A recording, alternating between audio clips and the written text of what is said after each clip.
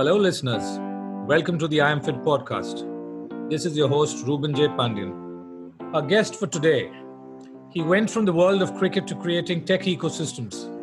Today, he's a leading tech evangelist, also an author, singer, dramatist, and director.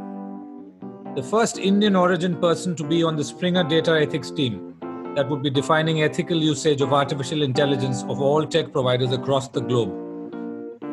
We hear his take on technology and connected fitness. Our life revolves around matrices. Then why won't we follow matrices when it comes to the health of our body? So it's a balance. Technology will help, but some people don't need tech. I'm in conversation with Souvik Banerjee. He's been a gladiator on the sports field and today is a titan in the tech space. And once a sportsman, always a sportsman. CTO at Tata Digital and on the board of multiple tech startups and an AI evangelist. He epitomizes mental fitness, physical fitness, and most importantly, he imbibes the happiness philosophy. He hits the gym, works hard, and has the body of the rock. Welcome, Souvik, on the I Am Fit podcast. Thank you, Robes. I can't call you Ruben J. Pandian. So thank you, Robes. I'll call you Robes, the friend I am too. And this is an excellent platform you have started. And I'm so glad I'm having this conversation with you. We planned it, but finally we have come around it. As a Ranji cricketer, you played with the likes of Sourav Ganguly, Rohan Gavaskar, and many more. And you played many years of minor English county cricket in England as well. Yes. Share with us your early association with sports that turned into a long-time passionate affair. Yeah, I mean, I grew up as a cricketer. I mean, in Calcutta, apart from learning music and be good at your studies, but the beauty was that while every member of that city or every civilian of that city were sports fanatics, sports wasn't a professional aspired career because at that point in time when we were growing up, early 90s, there weren't many cricketers coming from the eastern part of Bengal. Sourav himself got picked and got dropped from the 92 series. But what he did in 96, when he actually became Sourav Ganguly, inspired a lot of cricketers. A lot of the inspirations actually has been Sourav for that whole state. And we grew up watching him. And my mother was the first member of the Bengal cricket Ranji Trophy team, apart from being pretty good in her education and later being an entrepreneur. She also became the broadcaster for domestic cricket and whatever she used to do. And cricket was in her bloodline. Cricket in my one side of my mother's family is in bloodline. And I kind of grew up watching my uncles play cricket. I kind of grew up watching mom talk about Gary Sobers more than mom talk about the political affairs. So that, of course, helped. And I played cricket from under 16. My debut was in 1991. And then the journey started playing under 19 for Kuch Bihar Trophy, Vijay Hazare Trophy. I got picked in the Indian National Academy, played East Zone under 19, and then took that mantle and started going to England because summer in India is monsoon, barring Chennai. So it was an opportunity for 4-5 months to go and play cricket. I didn't play too many. I did represent the MCC in too few invitational games, but every year I played Premier Division club cricket. And the odd game I got picked for minor counties, ones, twos. But Premier Division club cricket I played in England from 96 onwards till I can't remember the last season I got paid to play. I might be between the years of 2003 and 4 where I stopped asking for money to get paid because my technology career had started. I was going to England, pursued my studies, finished my migrational masters, did my research. And as soon as I finished my research, I had an opportunity to start my first internet startup. And that became my accidental technologies journey.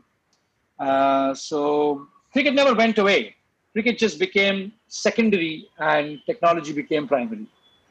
So you do still continue playing cricket. I mean, I know that you're still active with clubs here as well, and you do play cricket fairly regularly as and when possible. Is that right? Yeah, I'm actually going to start my season in the next few weeks. So I have not stopped playing cricket. Only the pace has dropped.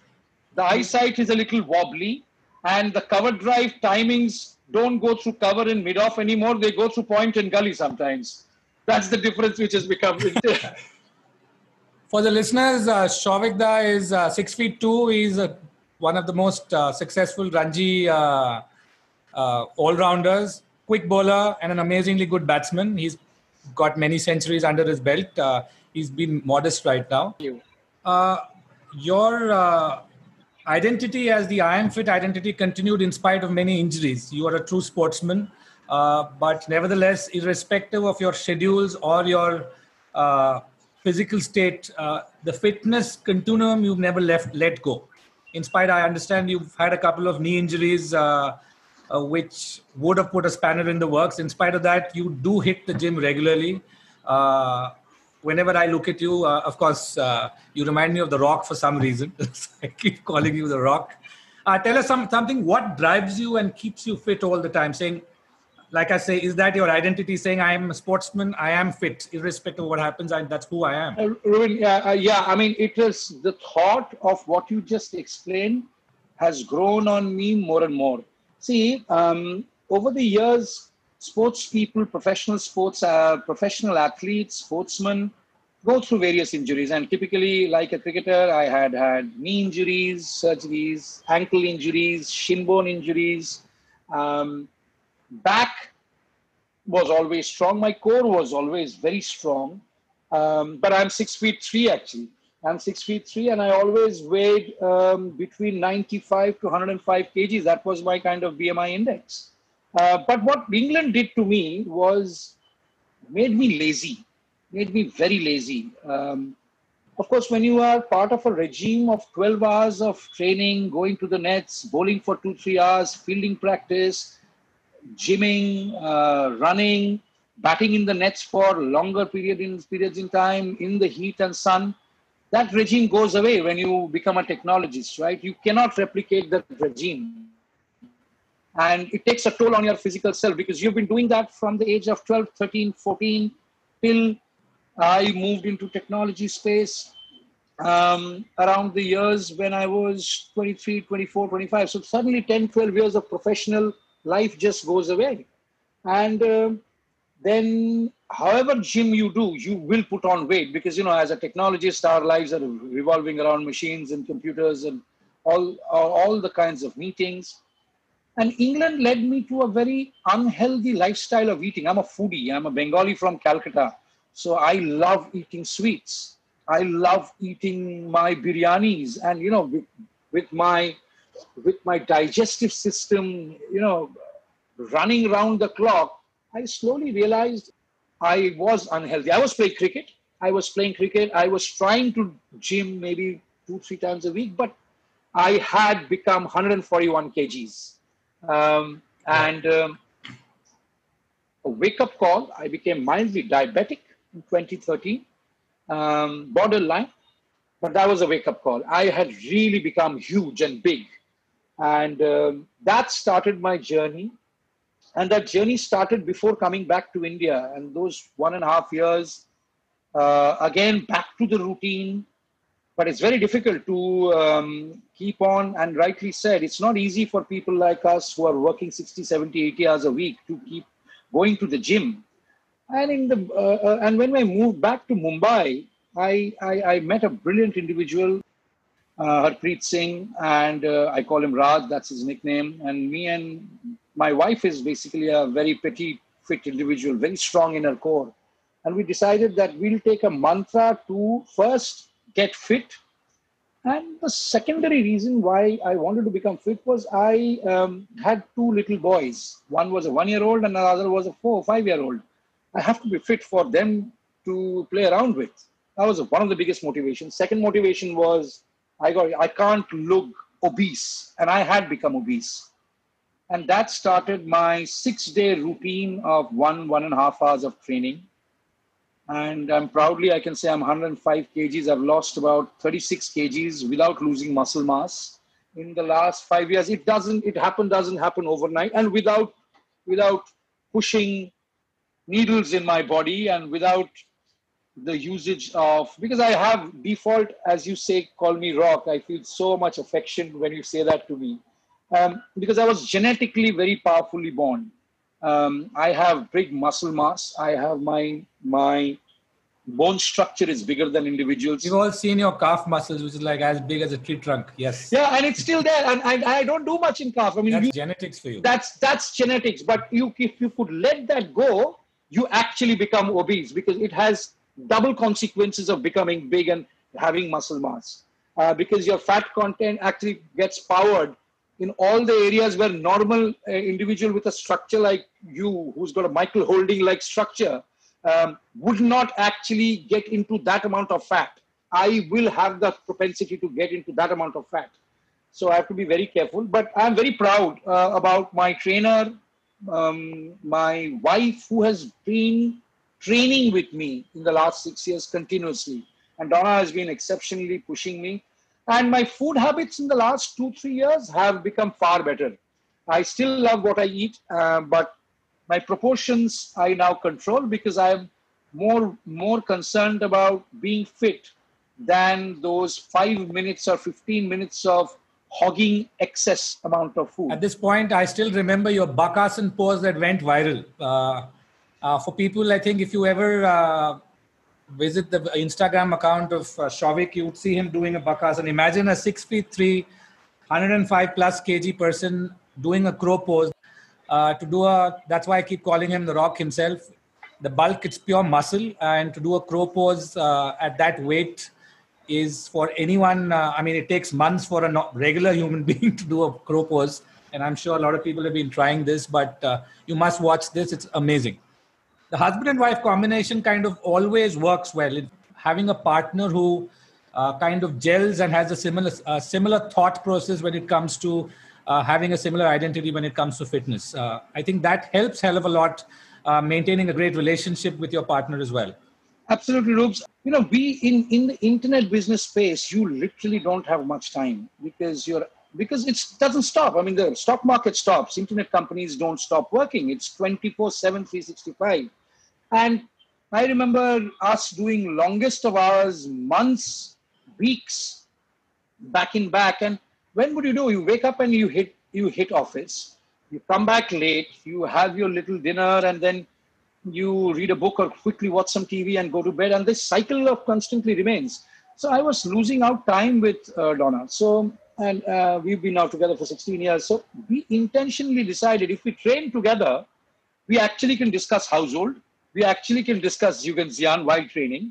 And when we train together, the days I don't train with her, actually the weeks which become busier, I actually miss out. I actually look forward to those weeks. And when we train together, one thing happens.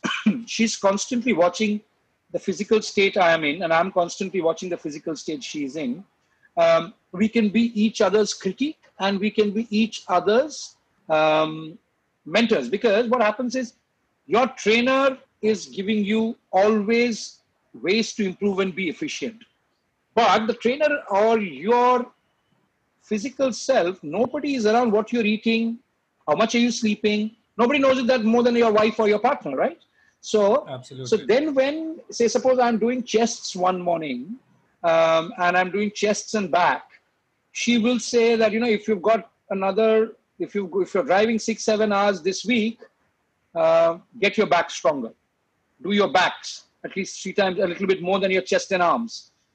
If you're not driving and you're going to sit in this week is going to be all about meetings and attending, then ensure you do your hands, your mobility is far more, because, this week is going to be very stationary positions. So I'd say the same to her, because when she is shooting for hours and standing in front of those fog lights and not taking a break and standing for hours, I said, ensure you do your legs well, because this week is apparently going to be very hectic for you. So these little nuances help when you train together. Now, you being the tech guy, we have to get your perspective on what technology is doing to the sports and fitness landscape. Not only fitness, both sports and fitness. But today, sports, connected sports, is becoming omnipresent. What's the benefit? What do you see is the upside? Are there any downsides in this? And being the ethical AI custodian, what are your recommendations and what should one be wary of? And how does one leverage this huge opportunity that has come up? What my observations is, which you can't do any of this without your device. The start point is your device. Now, how accurate is your device? Let's put it that way. All the native capabilities, whether your pulse rate, oxygen rate, and during COVID times, it has become evident that your device plays a big part in your life as well. Identifying your heart rate, identifying your oxygen levels, identifying your pressure levels. At the end of the day, if you have these three as a baseline parameter to achieve, because these, if are pushed in the betterment model, what will lead is anyway 30 to 40% of your fitness regime. Example, if I am pushing my heart rate to slow down and excessively exercising, that means my breathing is far more controlled. Absolutely. If I am walking 10,000 steps, which every smart platform will give you a star for, it's actually science and data behind it, because 10,000 steps normal people don't walk at it. We follow matrices constantly at workplace. Our life revolves around matrices. Then why won't we follow matrices when it comes to the health of our body? So a matrix of your heart rate is important. Matrix of your fat content is important. Matrix of your muscle mass is important. And matrix of your headspace is also important, but that's the problem statement. You can't have a matrix for your headspace. How do you define a matrix for being happy, right?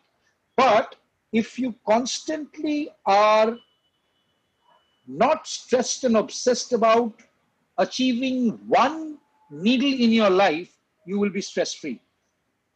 If you are able to train after a 12-hour long day and then go back home and watch an episode of The Last Dance, that means you can switch off.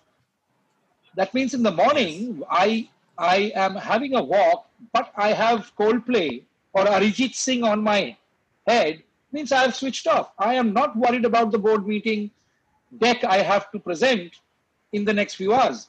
You have to take every day, every few hours as it is. You cannot afford to overthink. What people do is everything they become a little obsessed about and they overthink. So parameters, I follow very simple things in life. I have matrices in my family life. I have matrices in my workspace. I need matrices for my body. Now, many platforms give me. I also keep on experimenting all of those names. A decent IoT device, and I'm not talking about smartwatches, a decent IoT device to keep measure of your daily health routine, whether it's a decent app to maintain your diet, whether it's a decent smart app with your phone or with a smartwatch to keep matrices cognizant of your week, month, quarter, is my simple way to keep it. And technology, you can't do anything without technology, because ultimately it will come back to that device, and the device runs the world today. The device on the palm of our hands runs the world today, runs at least 4.5 billion people's lives amidst 7.7 billion in the planet. Will it become a part of life? I think it's already starting to become. People in the mountains breathe fresh air. Their lifespans are far higher than people in the concrete jungles like we live in. So it's a balance. Technology will help, but some people don't need tech. I just came back from a holiday where there is no 4G, 3G services barring pockets. They are breathing far more fresh air than I have ever breathed in the last few years. And they're doing it every day. It relaxes your mind far more. Yes, you mentioned metrics. Now the question is, metrics are great when you keep your KPIs under check, but there's this chase metrics phenomenon which one has seen with this community growing up. There are dashboards and people are going against their body's capability or the requirements to chase dashboards. Now we have the dashboard pressure that somebody's done 10 kilometers of cycling, I need to do 100. But there are people chasing dashboards like that's the only thing which needs to be done. So you're benchmarking yourself against an ecosystem there which you're not aware of. That's dangerous, isn't it? And I completely agree. But there are two ways to look at it. Are you preparing for a marathon? Example. Then you need to have that sort of a regime. Are you preparing for a cyclotron? Then you need to have that sort of a regime. But you can't, people's bodies will give up. You can't do 365 days. You know, I speak to many bodybuilders I've come across in recent past. When they are training for an event, they go through all the madness of not even drinking water in the last 48 hours to keep their body lean. But that is not sustainable. I mean, they'll die. I mean, if you don't drink water for 7 days, you will die. If you keep on cycling for three days every week, 52 weeks, you will pass away. It's as simple as that. Because every human being's physical construct is different from the other. If I have to compete, see, Rubes, you're a marathon runner. You are one of the most fittest individuals I know. I can't be at your speed. I have to know my limitation. I am not running to become a professional sportsman at this age, and bulk of the Indians are not, because professional athletes have a different life. Their regime is different, their food habits are different, they're looked after. Even if I take a film star, you know, if somebody like Hrithik Roshan is training for war, Hrithik Roshan had become obese, he himself self-confessed. And Hrithik Roshan will not have that regime after the shooting of war. He will go back to a normal life. He is also a father of 2 kids. You cannot have obsession more than 2 to 3 weeks unless and until you prepare for an event. And these dashboards are doing only the ulta. What the dashboards are doing is creating an unhealthy atmosphere amongst non-professional athletes who have never touched a barbell or a dumbbell or hit a gym in the last 25, 30 years of their life. I mean, the problem is our bodies are different, our grooming systems are different. So these dashboards are unhealthy. I think you should know what you need. The bigger challenge with us is, Ruben, a lot of people in the world today don't know what they are. They don't know their body that well. They don't know the strengths of their body that well, neither their weaknesses.